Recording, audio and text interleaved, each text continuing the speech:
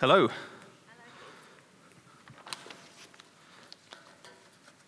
Normally I have it over this side, but I think I'm going to do... No, I'm not. I'm going to move it over here. Sorry, I was almost going to do something radical and different, but I can't do it. I'm sorry. And there's a button down here, which I don't know what it does, so I can just press that every now and again. Okay, is everyone doing all right? Good. Or maybe I should use this one down here. There's two. This is exciting. Okay. Right, we're in the book of Exodus this morning. So if you want to find Exodus chapter 13, we've been working through the book of Exodus since sometime earlier this year. And we've reached chapter 13. We're going to read through to the end of chapter 14 from verse 17 in chapter 13. We're not going to read it all in one chunk. We're going to read it in 3 chunks because it's quite a long passage. But first of all, I'm going to pray. God, we thank you so much for the Bible, which is not just a dusty old book from thousands of years ago, but is your word that's alive today, that speaks clearly to us, doesn't tell us about how life was, it tells us how life should be now. It tells us about you, Jesus, more than anything else. So we pray that as we study your word this morning, that you'd speak richly into our hearts.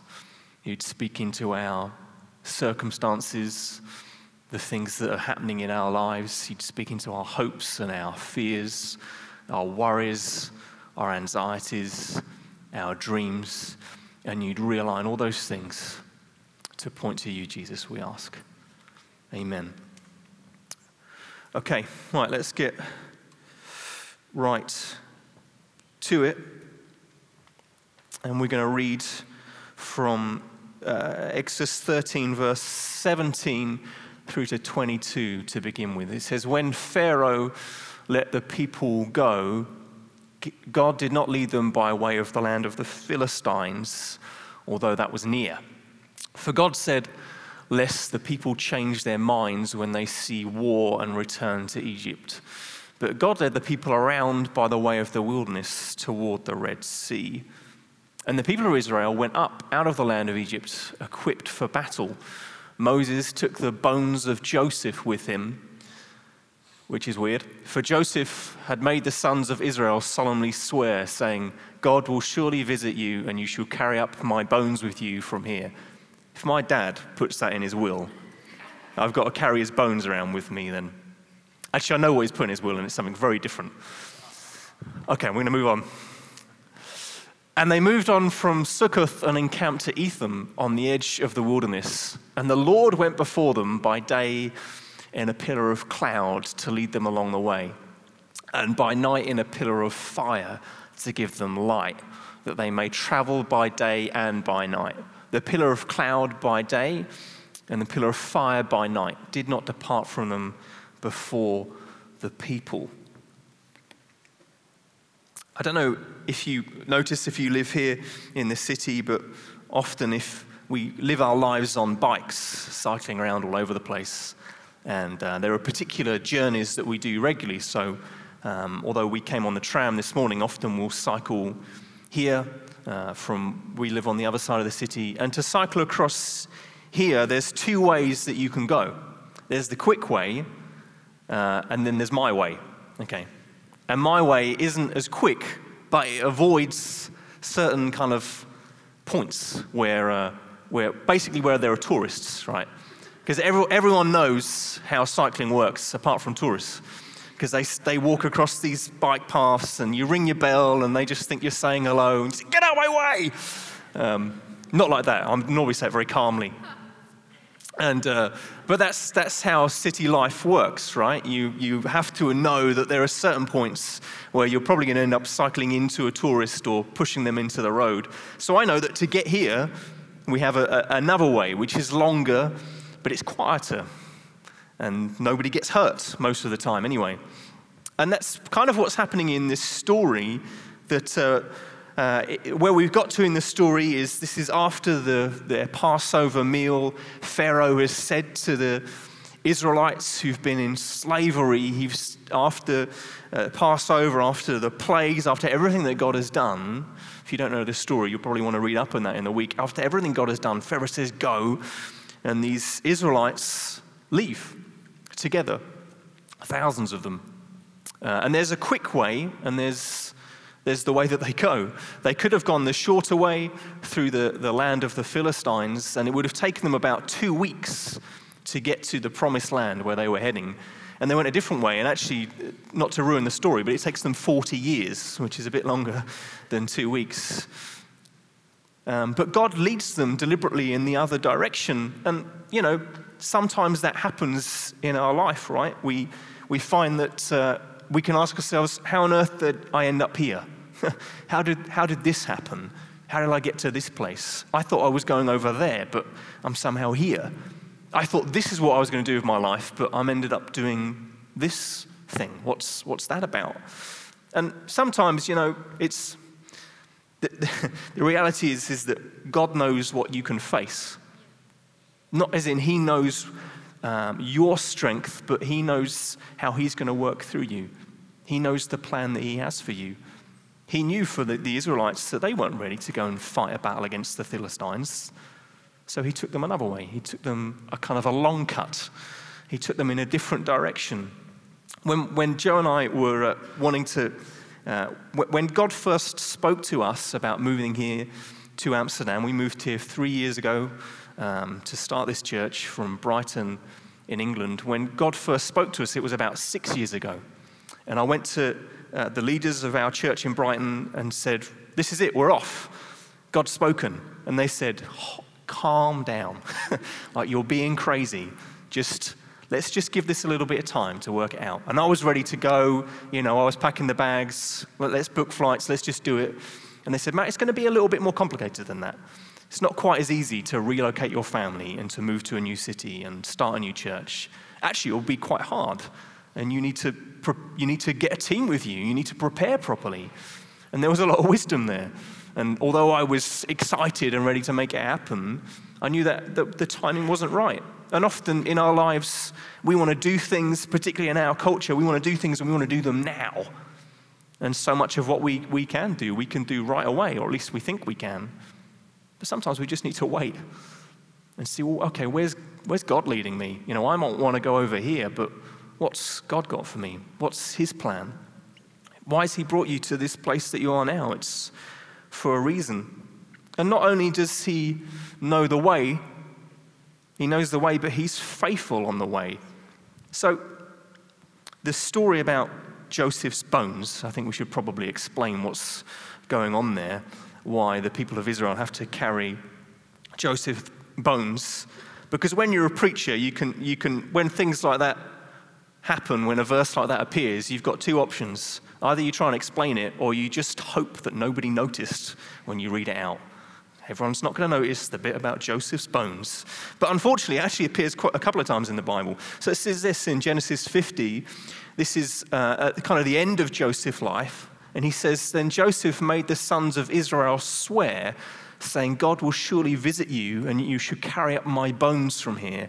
So Joseph died, being 110 years old, and they embalmed him, and he was put in a coffin in Egypt. So it's not even just his bones, this was probably his whole body, like an Egyptian sort of sarcophagus thingy, all wrapped up in a sort of coffin that they had to take with him. I mean, that's weird, right? My dad, just to explain that bit, my dad, when he dies, he wants his ashes blown out of a steam train, Honestly, please, somebody, I don't want to do it. I'm not going to do it. But I've got an older brother, so he'll have to do that, I think, and a sister, so they can make that happen. But it also says in Hebrews 11, if you don't know it, is a chapter where in part of it lists some of the kind of heroes of the faith in the Bible and some amazing exploits that they've done. And this is all it says about Joseph. By faith, Joseph, at the end of his life, made mention of the exodus of the Israelites and gave directions concerning his bones, which you feel a bit sorry for Joseph. All his buddies up in heaven have got these amazing stories, Abraham and Moses. Joseph, it's just about what he did with his bones, which again is a bit weird. But what's happening here is that it says here he did it by faith. Joseph knew that God had made promises.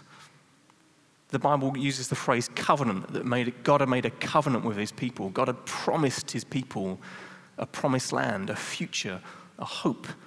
So this is an act of faith. Although Joseph was in Egypt at the time, and there wasn't really much hope of them moving on from there. He'd led the people there. That's where they were. But he believed that God had something better for them. He believed that God was faithful. So these directions concerning his bones, this is a step of faith. He believed that God was faithful. And, one of the themes that goes through this whole book of Exodus is exactly that God's faithful. And, sometimes you might not even see quite what you want to happen in your lifetime. Because it's not really about your story and how God's going to work that out. It's about his story and the part that you play in that, the role that you play in working out his plan. And Joseph knew that. He knew that he wasn't going to see the people of Israel go out of Egypt. He'd only just got there. But he had a hope, a dream, a certainty even that it was going to happen. And not only is he faithful in his guiding us, but he does guide us along the way. He comes as this pillar of cloud to lead them. God's deliverance isn't he just says, right now, go, but he goes with them. This kind of constant protective presence. And that's how we get to walk as believers, knowing his constant protective presence and leadership of us. Now let's move on. We're going to read the next bit. So this is from the start of chapter 14. It says, the Lord said to Moses, tell the people of Israel to turn back and encamp in front of Piharoth, between Migdal and the sea, in front of Baal-zephon. You shall encamp facing it by the sea. For Pharaoh will say of the people of Israel, they are wandering in the land. The wilderness has shut them in. I will harden Pharaoh's heart, and he will pursue them. And I will get glory over Pharaoh and all his hosts, and the Egyptians shall know that I am the Lord. And they did so. When the king of Egypt was told that the people had fled, the mind of Pharaoh and his servants was changed toward the people, and they said, what is this that we have done, that we have let Israel go from serving us? So he made ready his chariot, and he took his army with him. And he took 600 chosen chariots and all the other chariots of Egypt with officers over all of them. And the Lord hardened the heart of Pharaoh, king of Egypt, and he pursued the people of Israel while the people of Israel were going out defiantly. The Egyptians pursued them, all Pharaoh's horses and chariots and all his horsemen and his army, and they overtook them and camped at the sea by Piharoth in front of Baal-zephon. When Pharaoh drew near, the people of Israel lifted up their eyes, and behold, the Egyptians were marching after them, and they feared greatly. And the people of Israel cried out to the Lord. They said to Moses, is it because there are no graves in Egypt that you've taken us away to die in the wilderness? What have you done to us in bringing us out of Egypt? Is not this what we said to you in Egypt? Leave us alone that we may serve the Egyptians? For it would have been better for us to serve the Egyptians than to die in the wilderness. And Moses said to the people, fear not, stand firm, see the salvation of the Lord, which he will work for you today. For the Egyptians whom you see today, you shall never see again. The Lord will fight for you, and you only have to be silent. See, what's happened in this part of the story is, for the Israelites, for them it feels like God's led them into a dead end, a cul-de-sac. He's almost led them into a trap. They're surrounded. They've got the sea on one side. They've got the Egyptians coming towards them. They've got mountains around them. They're just stuck. They're totally stuck. And they panic, as I probably would have done when if I was there. They panic. They don't know what to do. And we find in this bit of the story that a couple of things happen. Firstly, Pharaoh kind of changes his mind. And Pharaoh looks at them and he sees that they're entangled, that they're trapped, that they're stuck in the wilderness. And he starts kind of plotting to go and get them. It says, and this is from verse 3, "For Pharaoh will say of the people of Israel, they are wandering in the land, the wilderness has shut them in." And, often we can feel a little bit like this, or we can hear these kind of accusations spoken over us. We can feel like we're trapped. And we kind of listen to the accuser, to kind of the Pharaoh, the enemy. We listen to what he has to say. We can feel trapped. In this translation says they're wandering in the land. Other translations say that they were entangled. And we can sometimes feel, or we can listen to accusations that say we're entangled because we have an enemy who the Bible describes as the accuser. And he throws accusations at us. When we're in those moments where we feel like there's no hope, when we've just made that same mistake, where we've blown it again, and then again and again, we can hear those accusations come at us. We can hear that we're not good enough, or that we've failed, or that we could never tell anybody about what we've done. And we have an accuser who comes and attacks us and tries to undermine us. And not only does he undermine us the same way as Pharaoh does here, he comes after us. Because what's happened is Pharaoh, after all these plagues and everything that's happened, he's let the people go. And then he realizes, I want my slaves back. They were doing a job for me. They were serving me. They were worshiping me. I want them back. And that's exactly what happens in our own lives, is that the enemy wants us back. He doesn't want us to worship God. He doesn't want us to serve Jesus. He wants our devotion. He wants it instead. And we can get called back into our old way of living, our old lifestyle, our old patterns of sin. We can feel ourselves being drawn back into it, and we can feel like we've lost control. And we respond as the Israelites did, and we start to look at our circumstances, and we begin to say, what are we going to do? It says, they said to Moses, "Is it because there are no graves in Egypt that you've taken us away to die in the wilderness? What have you done to us?" And we can look at our situations sometimes, and in a way it's a perfectly reasonable, logical conclusion to come to. We can look at our circumstances and think, what has happened? God, what have you done to me that you've led me to this place? I don't want to be here. This is horrid. I don't want to live like this. Why have you led me here? And then what happens, obviously, is they say this. "Is this not what we said to you in Egypt? Leave us alone that we may serve the Egyptians. It would have been better for us to serve the Egyptians than to die in the wilderness." And they think, actually, I was better off like that. Life was easier. Life was simpler when I just was living that way. As Christians, we can feel like that sometimes. We can feel, wouldn't life just be so easier, much easier if I just didn't worry about this guilt anymore and I just lived that way? They seem to be having so much more fun. I'd rather just live like that. We can get tempted to sort of give in. But the important thing is not what the enemy, Pharaoh, the devil, says about you. It's not what even you say about you that matters. That's kind of irrelevant in a way. It's what God says about you that matters. It's his words over your life that matter.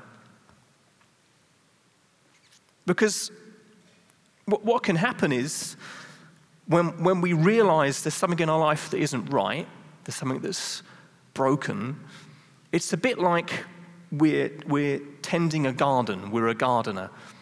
I remember in our house in England, I laid a lawn, a garden, a lovely grass lawn. And it took me weeks to do it, to rip up the old one, to get rid of all the weeds as much as I could, to flatten it down. And then this van delivers all this grass and you roll it out and you kind of cut it up. And for a couple of months, it looked perfect. I was like, I am king gardener. But then it began to kind of not fall apart, but roots began to pop up and appear.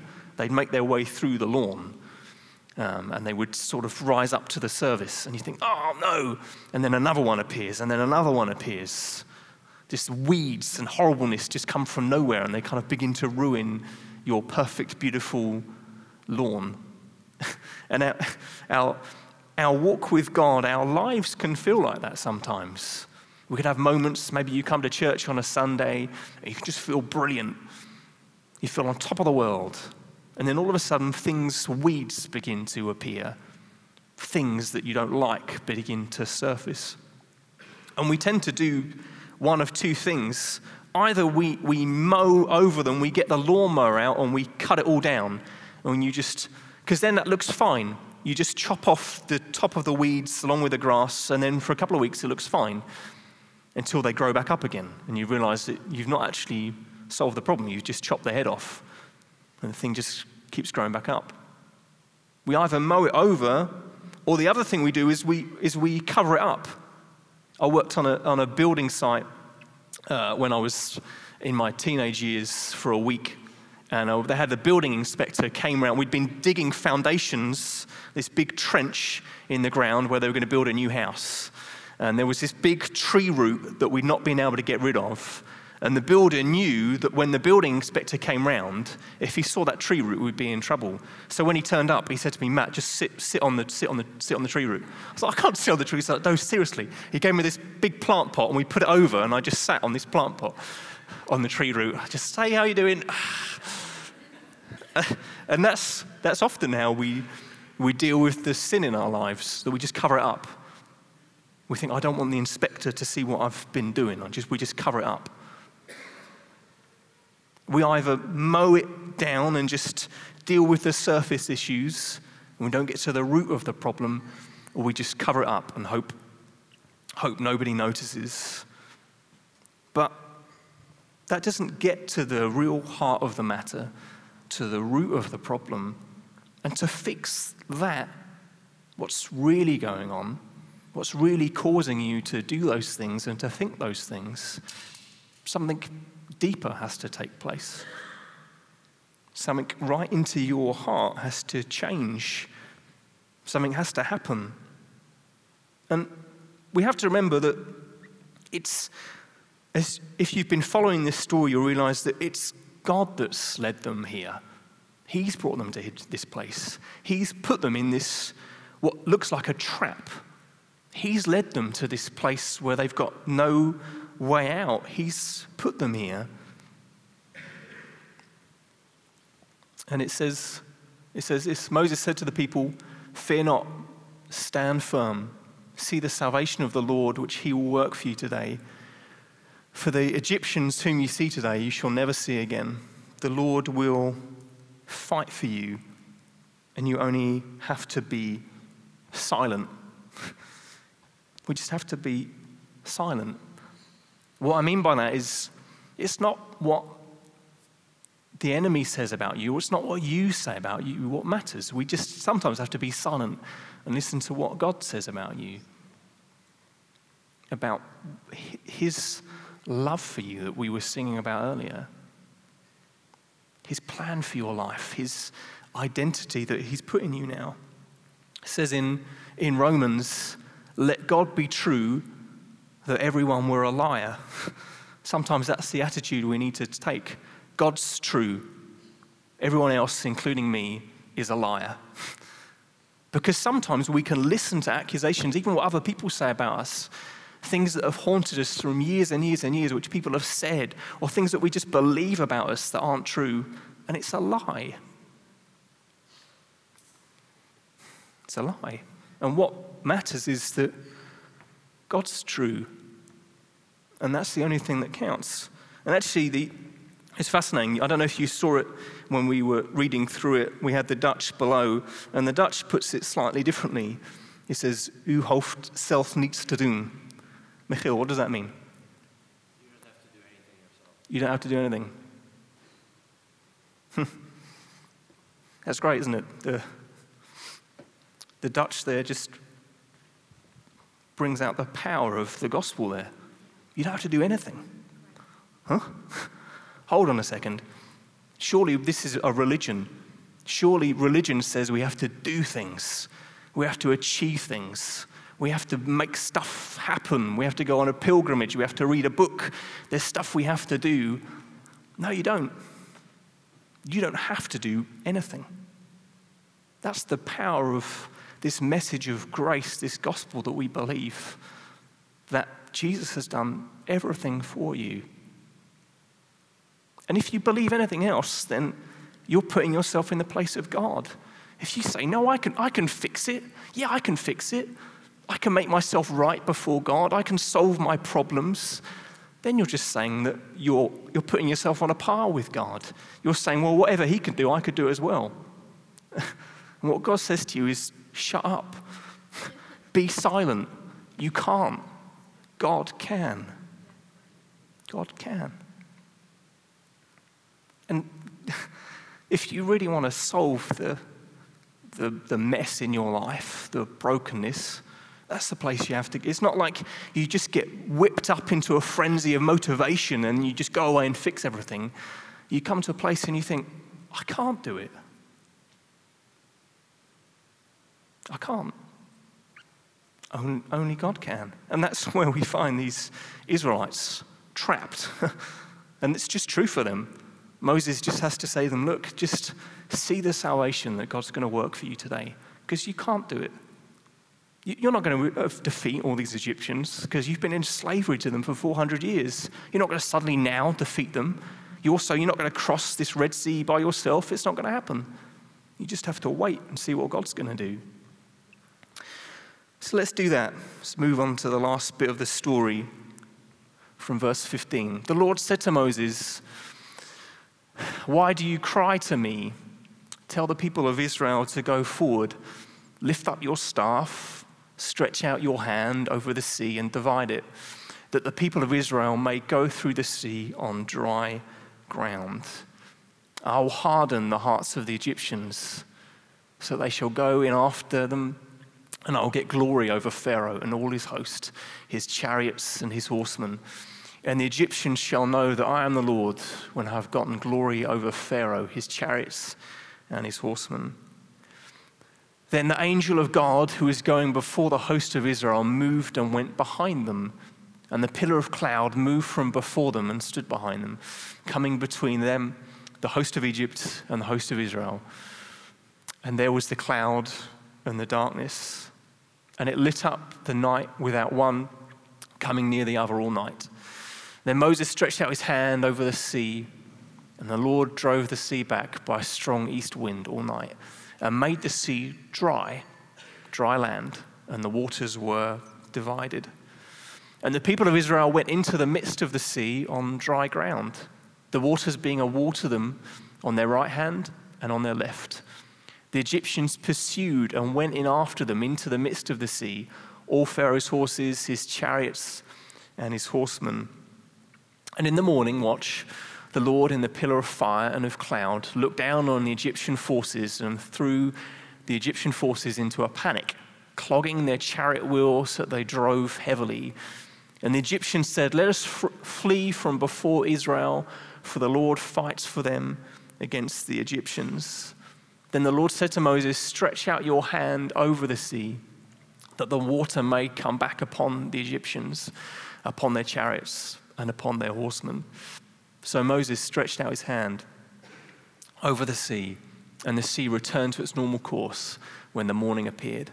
And as the Egyptians fled into it, the Lord threw the Egyptians into the midst of the sea. The waters returned and covered the chariots and the horsemen. Of all the host of Pharaoh that had followed them into the sea, not one of them remained. But the people of Israel walked on dry ground through the sea, the waters being a wall to them on their right hand and on their left.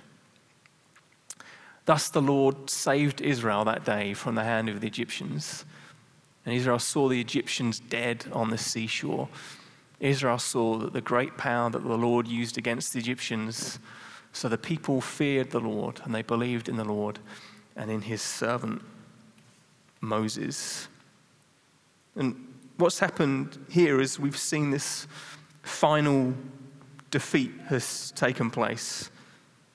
This final defeat has happened. It's what we've been working through this book, through the plagues, everything that's happened to the Egyptians by the hand of God. God's been undermining them. He's been showing their gods to be false. He's been showing his power, and now he's defeated them. The game's over. It's finished. All the Egyptian power, all the military might, all their authority, it's all destroyed. It's all gone. And with that final defeat, we find total, complete, decisive deliverance. In Exodus, it uses 5 verbs. Verb is a doing word, an action word, to describe deliverance. First of all, in Exodus 13, it says that they're brought out. It says, by a strong hand the Lord brought you out from this place. Deliverance for the Israelites was a geographical thing, that God moved them from one place to the next. Deliverance is also described as a rescue. In Exodus 2, it says their cry for rescue from slavery came up to God. God pulls them out of danger, out of harm's way. He rescues them. Also says that deliverance obviously is to deliver. In Exodus 3, God comes and completely transforms their situation. He says, I've come to deliver them out of the hand of the Egyptians. And then he talks about saving, as we've just read in Exodus 14. There's a decisive military action that takes place. God literally defeats their military forces. He defeats their army. He saves them. They look around and they see the Egyptians dead on the seashore. God saved them. He's won a battle. And then finally, the final verb it uses is redeem. Exodus chapter 6, it says, I will bring them out from under the burdens of the Egyptians. I will deliver you from slavery to you. I will redeem you with an outstretched arm and with great acts of judgment. We're rescued out of slavery. This is a total deliverance. And the subject of all these verbs, the power behind these verbs, the one performing the actions, the doing in these words, is God every time. That's what deliverance is about. That every time God's brought them out, he's rescued them, he delivers, he saves, he redeems. That's what deliverance is. It's complete and total rescue. It means you've been brought out, rescued, delivered, saved, redeemed. God's come and he's relocated you geographically from the kingdom of darkness into the kingdom of light. He's relocated you into his family. He's pulled you out of danger. He's transformed your situation. He's acted decisively in defeating your enemies. He's redeemed you from slavery. God's won this total deliverance over your life. That's what it means to be a believer in Jesus, that he's completely rescued you, that victory is won. It's won. It's just totally won. Because in the same way that the Israelites could look back across the Red Sea and they were on the other side, that's what we get to do. That God's rescued us, he's brought us out to the other side. The thing is, we live like we're over here sometimes, don't we? We live like we're still in this trap. But God says, no, you're on the other side of the Red Sea now. Do you understand that? God's delivered you. He's transformed your situation. He's rescued you. Puts it like this in 2 Corinthians. Therefore, if anyone is in Christ, if you're a believer in Jesus, to be a believer in Jesus means you're in Christ. You've been relocated into Christ. The church is called the body of Christ for a reason. We're all part of his body now. We're in Christ. That means we're a new creation. The old has passed away. Behold, the new has come. Isn't that great news? That's amazing news. That's what we're singing about God's love for us, because this is what happened. We've been relocated. We've been made these new creations now. God's come and he set us free. And we can still live. We can either try and kind of run back to our old master. We can try and swim across the Red Sea ourselves, try and rescue ourselves. But you don't have to. You don't have to. God's delivered you. He's saved you. You live in freedom now. That's why we call our church Liberty Church. Not because we want to have liberty sometime in the future, but because we have it now. We have it now. That's the message to our city, a city that's searching for that. People are searching for the freedom to be who they want, to do what they want, trying to fill their life with all sorts of things to bring them some sort of happiness. And it doesn't work. But we get freedom, liberty in Jesus Christ. Now, today, we're new creations. We have this new life. There's a new power at work in us. It says in 2 Corinthians that it's the same power that raised Jesus from the dead is alive in you. It says in Romans 8, if the spirit of him who raised Jesus from the dead dwells in you, he who raised Christ Jesus from the dead will also give life to your mortal bodies through his spirit who dwells in you. See, Exodus is this story. It's a story. It's a true story, but it's leading somewhere. The journey that they're on is not just one of deliverance out of Egypt, but God's bringing them into his presence. God's bringing them into a relationship with him, to know him. And that's the journey that we've been brought on. We've been not only saved out of our old life, but brought into this new life. We've been brought into a relationship with God. We've been raised now to know him. And the same way that the Egyptians could go through the Red Sea, we see Jesus' death, where he died for us. The same way that the Egyptian army is swallowed up in the sea, death is now swallowed up. Jesus died, but then the same way the Israelites walked out of the Red Sea alive, we've been raised with Christ. This victory has taken place. We walk through with freedom in him, knowing everything that he's done for us. The question probably reverberates around your brain. This sounds so easy. Why do I still struggle? Surely, if this is all true, I should be perfect. But we all struggle with sin. We all make mistakes. But the answer is not just to go and try harder. The answer is this. It says in Hebrews, therefore, since we're surrounded by such a great cloud of witnesses, let us lay aside every weight and sin which clings so closely. Let us run with endurance the race that's set before us, looking to Jesus. That's the answer. We look to Jesus. We look to Jesus who rescued us, who saved us. We bring all our problems and trials to him and say, God, I need your help.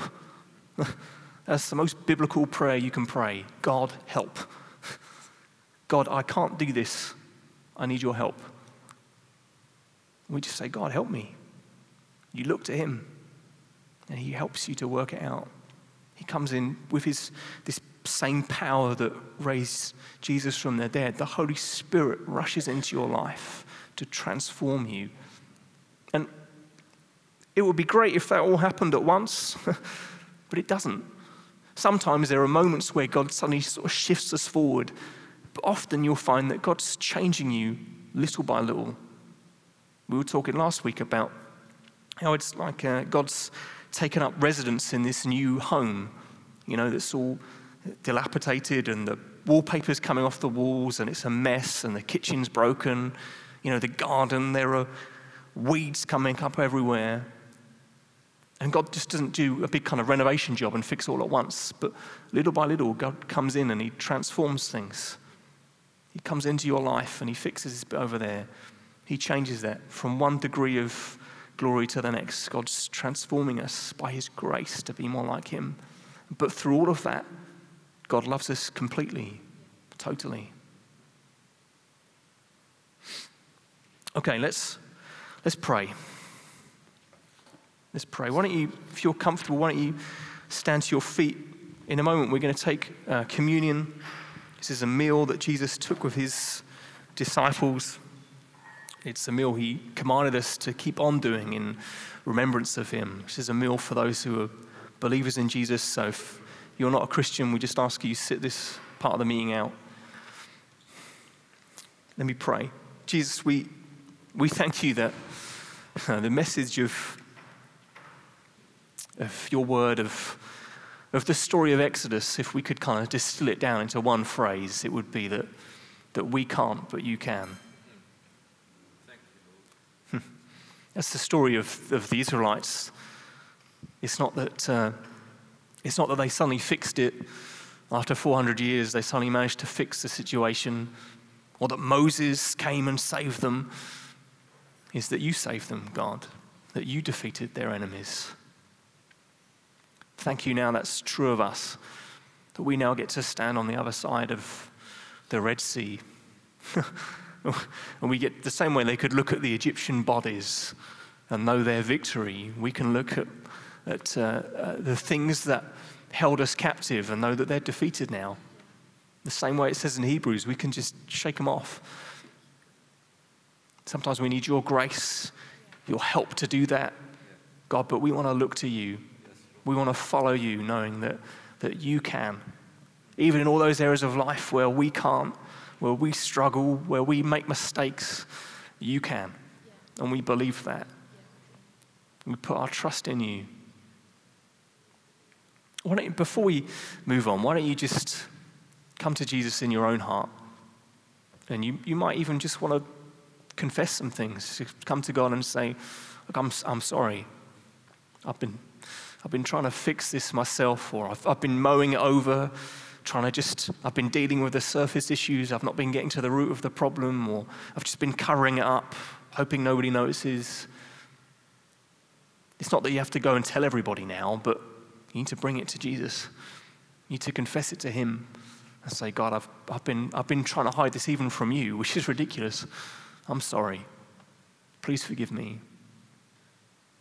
God, we just say that in our hearts, that we want to follow you no matter where you lead us, because we know that's just the best thing for our lives. We want to trust you for everything, all the ups and downs, all the difficulties, all the joy, all the pain.